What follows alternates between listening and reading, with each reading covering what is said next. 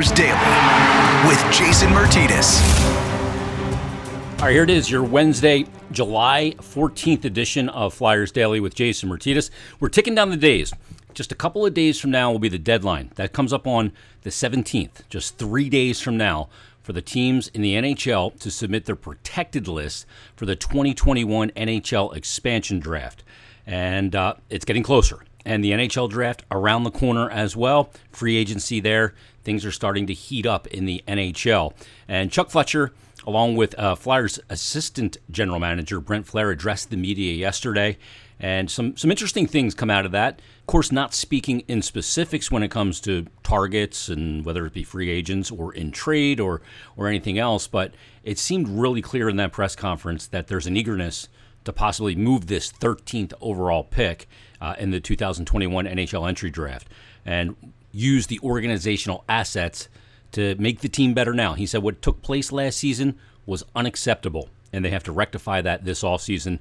Also alluded to the fact that the team made several changes in the way they do things, also in personnel. We don't know what those are just yet. I imagine we'll find those out, whether it be with scouts or front office people or other elements of the organization, probably after the NHL draft. We'll hear about some of those as well, and the new hires to go along with it. But in this episode, I had a chance after the media availability to catch up with Flyers Vice President and Assistant General Manager Brent Flahr, and he joins us now on Flyers Daily. Brent, how you doing? Good. Yeah, it's getting to that exciting time of year, so lots of things to do, but yeah, we're getting there. As a guy that's been involved in personnel for so long and draft and evaluation of draft prospects and all those elements, I imagine that this now week and change leading up to the actual draft is like, okay, let's just get on with it, isn't it? Yeah, no, this year's a little unique because we're bringing in our amateur scouts a little bit earlier than normal, just because normally our list is pretty firm. We'll have a couple tweaks this year. I think we got some more discussions to do early next week before we get to draft time. So that just comes with the territory with the situation we've had to deal with this year. So. But I like getting people in person, and it's a lot easier to make final decisions. Really drill down on kind of everything. Drilling down this year is a little bit different, though, not just because of the expansion draft, but because of obviously the pandemic and lack of eyes on. Some players have played more than others. Some haven't played that you guys may be looking at. How's that process been, kind of weeding through that and finding the players that are going to be the value pick if they should be there at 13 versus players that maybe you didn't see a little bit?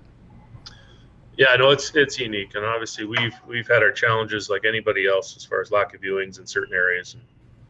The U.S. luckily we've probably been seeing too much this year, but obviously a province like Ontario, majority of their players didn't play at all, which is challenging. So it's unique in that we've done our background checks, talking to coaches, agents, players that we should know about that maybe we don't, back in early. So we've done our research. We've gathered names, players that we have upside. We've had our scouts on the ground following up and seeing where they are physically.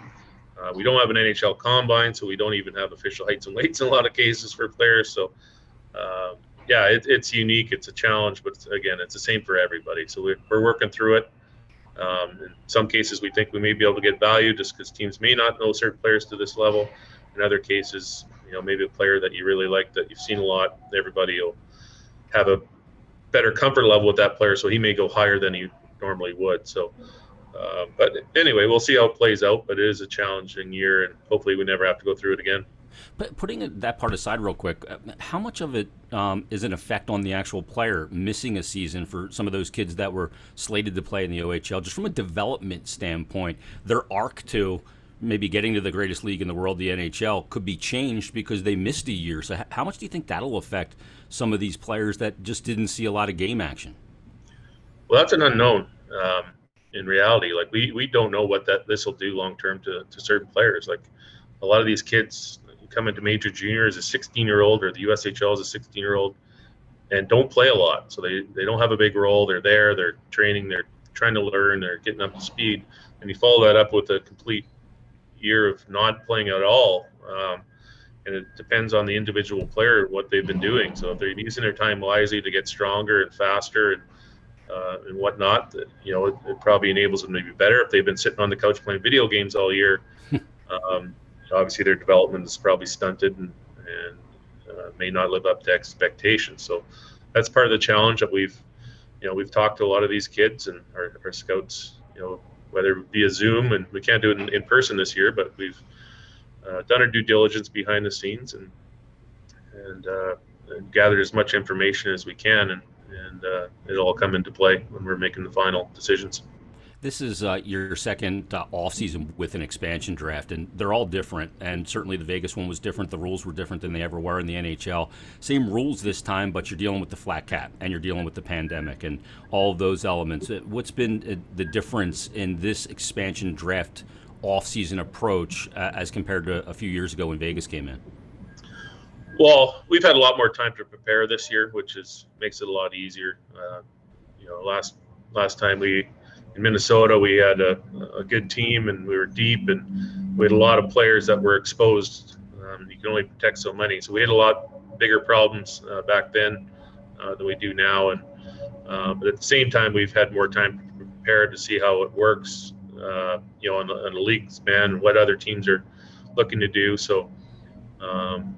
I think teams are willing to prepare. You understand you're going to lose a player. No one ever likes to lose an asset, but at the same time, it's part of the game, and obviously it'll make the league better, adding another team. And for fans to understand that this team that's paid this much money for an expansion fee, they deserve to have a decent product on the ice. And but it's going to be a challenge for them to live up to what Vegas was able to do. That's for sure. Well, there's a couple of approaches they can take too. They could really kind of weaponize cap space and control things for years to come if they choose to go that route. I'm not sure what route Ron Francis is going to go. We'll find that out in due time. But as far as like keeping your own players in the loop, there's always conjecture out there about certain players are going to be exposed, certain or not. What is that element like for you guys? Just because, if you tell a player, hey, we're not going to protect you, and ultimately they're not taken and they do come back here, you want a willing participant and, not for there to be any hard feelings there. How do those conversations go?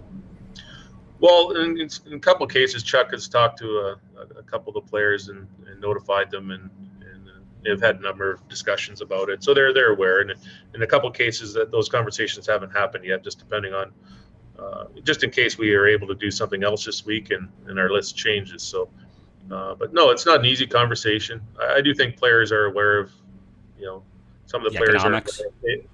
The economics, but some players are aware that there's a chance they could be on the list, and their agents keep them up to date. But at the same time, there's probably surprises on every team, and in our case, I don't think there's a lot of surprises. But it's never a great conversation to have, but it's just reality of the business we have to deal with, and players understand expansion and the rules and how it works. So, but you never want to lose assets, and it's a family here, but if you're not taken, they come back, and hopefully they're happy to be back and be a part of it.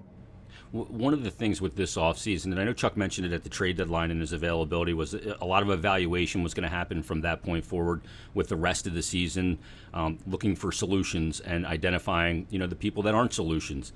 How's that deep dive been really since the end of the season to now, with the cup just being handed out last week?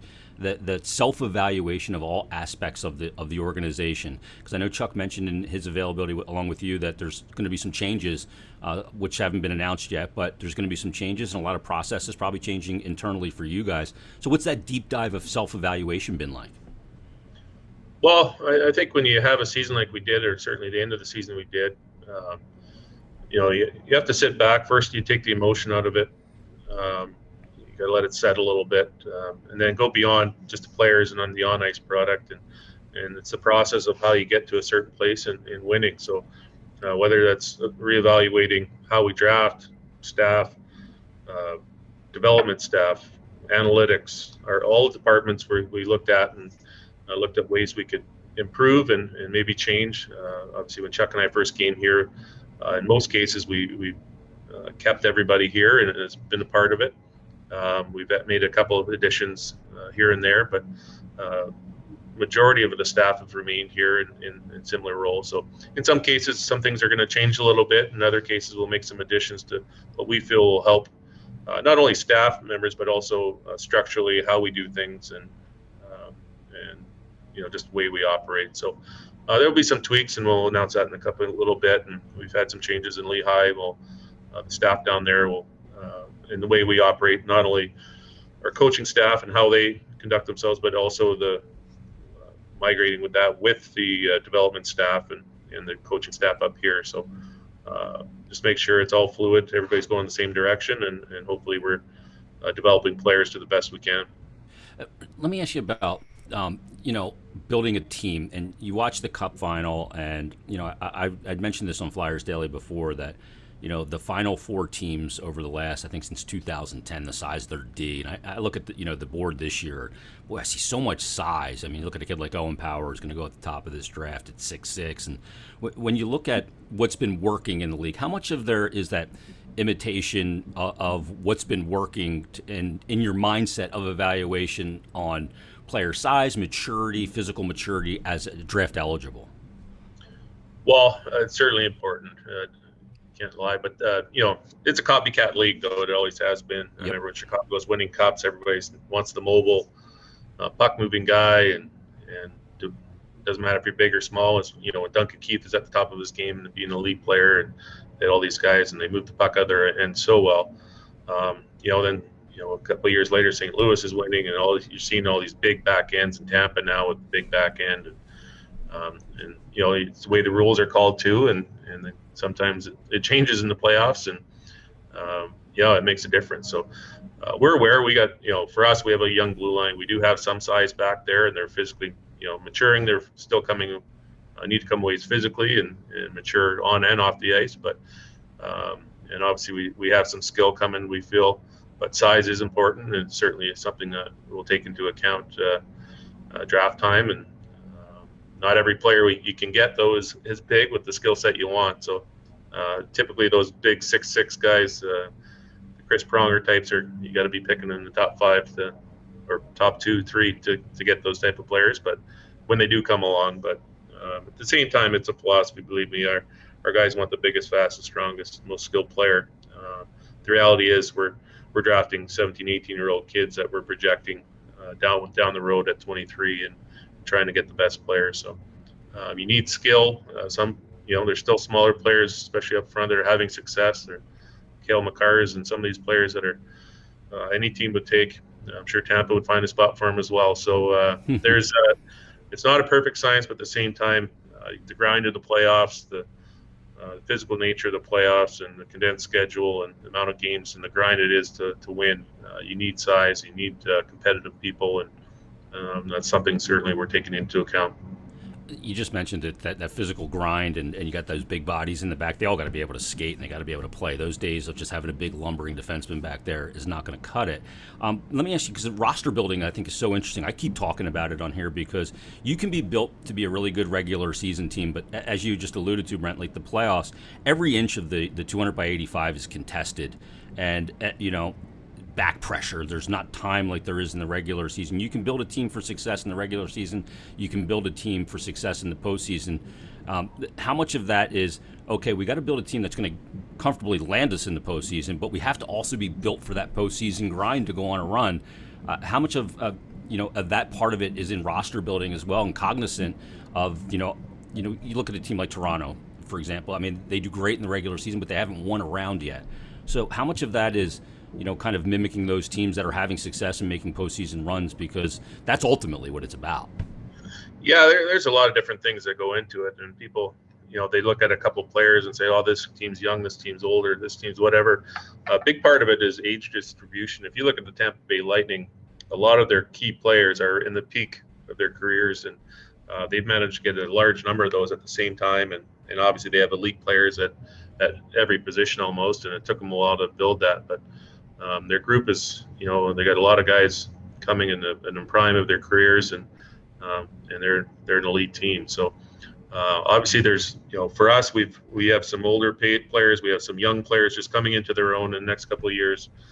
So it's finding that middle ground and closing the gap in between, and making sure young players develop and become the best they can. At the same time, just keeping adding pieces one by one that allows you to get the depth and that you need to win in the playoffs. So it's You look at maybe Toronto versus Tampa, and Tampa, you go down the list, their role players play their roles and very successfully. They have elite skill up front. They have size. They got mobility, and then if you get through that, then you got the elite goaltender. So yep. It's a perfect storm there. At the same time, it wasn't built overnight either. It takes time. It almost takes damn near perfection in today's NHL. It's not as easy as to win as it was 20 years ago. And a little luck. You have to, absolutely. I mean, I've talked about it. I talked to Craig Berube when he won in St. Louis, and he said we had to have some luck along the way. That paddle save Braden Holtby makes in the playoffs for the Caps. I mean, look, that's a great save, but those kind of things are the difference. And last year you guys and teams around the league didn't get the opportunity as in a normal offseason to reset the roster. Do you anticipate, because of that lack of movement last year, that's going to bring a glut of movement this year? Well, I think there's teams looking to make changes. It's the reality. The flat cap is really interfering with the ability to make a lot of changes. Like, people think, just revamp the whole team. Well, it's not that easy. Unfortunately, contracts are guaranteed in the NHL.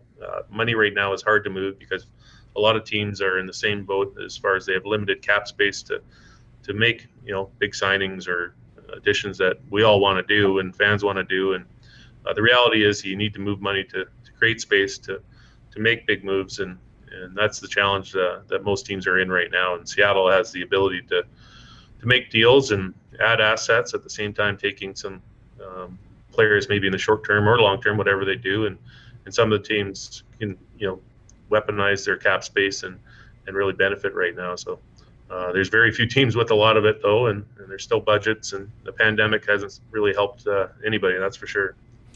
Pick value is interesting because you're heading into this draft. Before this draft, has the following year's draft value of picks, is it elevated this year? Looking ahead to next year's pick value, if you were to make a deal and include next year's first round pick, is that worth more this year than it would be in the past? Possibly. Like, next year's draft looks like it's going to be a good draft, potentially a really good draft. Also, I think teams, our staff is sizable. We've had the resources for our guys to travel and whatnot. In some cases, some teams haven't. Some teams haven't been allowed to travel. A lot of cases for safety reasons and just internal, processes. And in some cases, it's budgetary. So, scouting totally on video is dangerous. It's obviously a great tool, and our guys have found a comfort level and will continue to use it going forward more and more so, in addition to what they see live. But I don't think, especially when you get into the mid rounds or certain players, they have the same comfort level you have with the players. So maybe certain teams are willing to move a pick from this year to rather than next year. But again, every team's different. Yeah. Let me ask you about players coming in. You've been at this for 25 years. You and I are roughly the same age. I'm a couple of years older, but happy birthday, by the way. It was in June. But let me ask you about players coming in and draft eligibles now. Do you, over the 25 years, what's changed? Are they more mature physically and mentally off the ice? I mean, just in my time coaching youth levels, the players at younger ages seem more, have better hockey IQ. Maybe it's because they commit to the sport at a younger age, or just coaching has changed and gotten better in USA Hockey and Hockey Canada and everywhere at developing players. Have you seen a big difference over the years? Oh, for sure. No, I think, I don't know if hockey sense has changed. I do think players, especially in the U.S., players are much faster, much stronger. They've been trained specifically in hockey since they're 10 years old. Sometimes that's a good thing. Sometimes it's not. I like a well-rounded athlete. I like players, especially young kids, playing all sports and, Agreed. Just becoming athletes, and, they'll concentrate. A good athlete will become a good hockey player down the road. But I think what you're seeing, though, which is exciting for the game, is that you're getting players and elite players coming from all different areas. And Austin Matthews from Arizona, and Seth Jones from Dallas, and Chychrun. I actually played. His dad was my defense partner in the Florida Beer League way back in the day, but Chychrun grew up in Fort Lauderdale, or Boca. So to see these, and a number of players, we got Cam York out of LA, and it's just Ronnie Adder's out of Virginia. So there's a lot of players coming from a lot of different areas. Some players come along at different rates, and But to see these players come out of these areas is exciting, and that's what makes it, for the future of the NHL, very exciting. There's a lot of players coming from everywhere. It's not just Canada anymore, or just Russia, or the amount of players that Sweden and Finland seem to be producing every year. And now Germany's pumping out players, it seems annually. So that's a good thing for the health of the game. You're seeing some from this area too. So Jersey kids and Pennsylvania kids. I mean, they're coming from all over. Do you get a chance to look at any of the guys that are right here in your own backyard at maybe a younger age? I know that you haven't been in Philly a tremendous, but like Tyler Boucher, Brian Boucher's son, is in the draft this year and played at the NTDP. Had some injuries that he dealt with, but it's good to see those young players from this area really kind of jump to the next level. Yeah, for sure. Philly, Jersey, they've quietly produced players for a long time now. Bobby Ryans, and we drafted way back in Anaheim, and New Jersey, and just with the success of the teams around here, have produced players, and you're seeing that expand. Every year. St. Louis a couple of years ago, Blues have been around for a long time, but it hasn't been a traditional hotbed for young players coming out of there. And then Keith Tkachuk and McInnes and all those guys coach all these young kids growing up together, and all of a sudden 5 or 6 of them are top 2 round picks in the same draft year. So to see things like that happening, it's exciting. And whenever you get your top athletes playing hockey and growing in the game, it's you wind up with some pretty good players down the road. Let me ask you real quick about evaluation of goaltenders. That's a very difficult position to project. And the fact of the matter with goalies is you only have one net. So, a skater, you have more opportunity to develop in some ways through game situation. Goaltenders, you're limited. You have your NHL club, you have your AHL club. There's not a lot of spots for the position. So when you look in the first round, and you guys may fall into a position where a couple guys are available, like Sebastian Casa, or some of these goalies that are first round worthy. When you look at that, how do you kind of weigh that part of it when it comes to picking a goalie there? And let me just say real quick that if you guys do pick a goalie and you do have the 13th pick, it doesn't mean you don't value the guy that you have in Carter Hart. I keep reiterating that for the people. Yeah, well, the thing that fans and people got to understand, when you're drafting a goalie, not many Carter Harts around where they are playing at 21.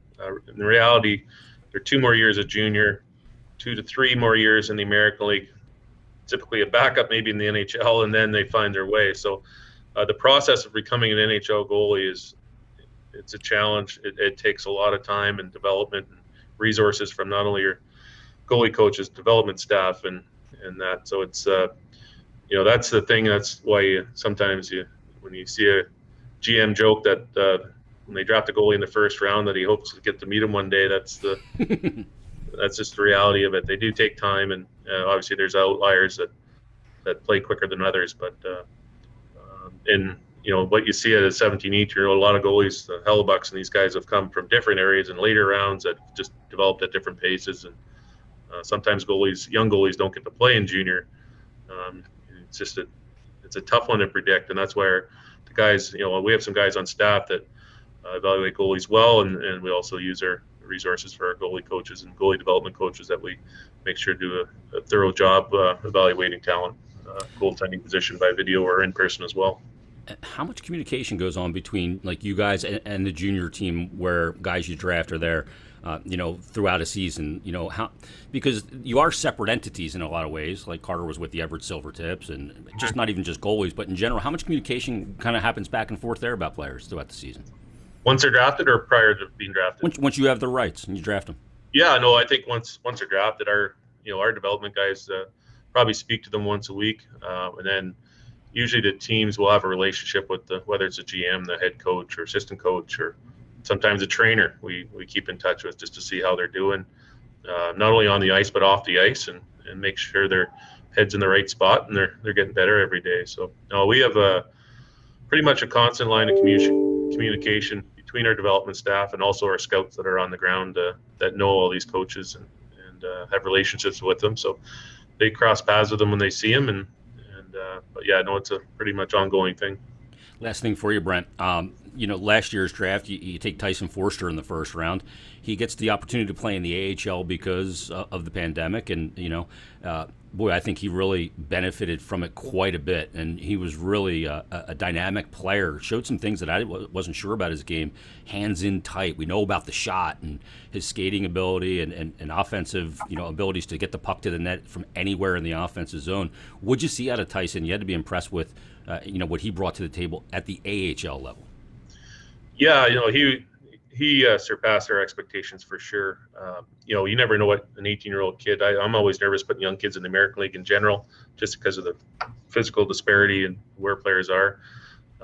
But he stepped in right from the first day of camp, really, and with the big players. And a lot of kids dip their toes in, just try not to make mistakes. And he wasn't like that. He was a kid that he wants the puck. He wants to make a difference every night.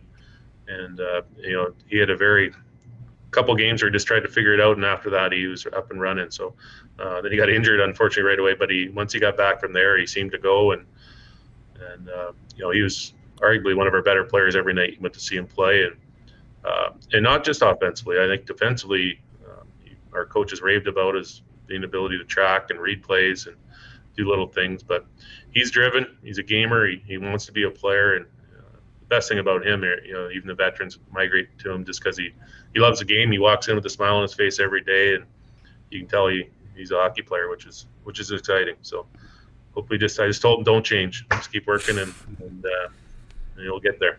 You called him the greatest thing in the world that athletes love to be called, and that's a gamer. That's he's a hockey player. I'd ask one more question for you. Cam York turned pro after his college season at Michigan last year. Got into a couple games at the AHL level, really settled in after not playing for a while, and then saw a couple games in the NHL level. And boy, did he look just so calm on the ice. It didn't look like he was overwhelmed in any way, shape, or form, and played his game. That's sometimes hard to do for a young guy making that jump from college to the AHL and then the NHL so quickly. Were you impressed with just how calm he looked and, little plays, laying pucks off, putting pucks into places and not trying to do too much?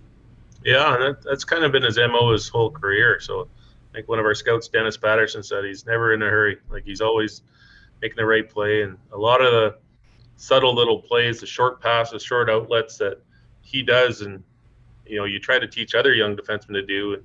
Other defensemen want to skate 20 strides and try to be flash, and a lot of times he can do that, but at the same time he lets the puck do the work most times than not. Then we'll jump up in the play, and his poise, his vision, and obviously his understanding of the game is a big strength, and obviously he's got very good hands and a terrific skater as well. But the head for the game, and he's a quick learner. He's a quick study, and he is a quietly competitive kid too. That he's really driven internally, and he's a guy that we obviously are very excited about going forward. And at the same time, he's a young defenseman that's going to have lots to learn at the NHL level. And but I do think, as I said previously, to get those games in the AHL and games and get a taste of the NHL against quality competition is huge going into an off season where you have a few months to prepare, get stronger, and understand what you're up against going forward. So it'll be really interesting to see where he is in camp. Yeah, he's going to be one of those guys really to keep an eye on, because you're right, getting that little bit of data for him, knowing now what he needs to do. And we know the kind of muscle he put on in the previous offseason, too. He works his butt off, so that's great to see. Brent, we appreciate this as always. Good luck with the expansion draft coming up this weekend, the NHL draft around the corner. We appreciate the time as always. Best of luck. All right, anytime. Thanks to Brent Flahr for joining us on this episode of Flyers Daily. We'll be back on Friday with another brand new one. Bill Meltzer will join us, and we'll break down what is ahead here in this very critical offseason for the Flyers. A lot of the happenings are going to start to take place this weekend with the protection list, and then obviously the expansion draft soon thereafter, coming up in just a week from today, July 21st. The expansion draft will take place at 8 p.m. Eastern. Everybody, thanks for listening. Enjoy your Wednesday, and we'll check you out on a new episode of Flyers Daily Friday.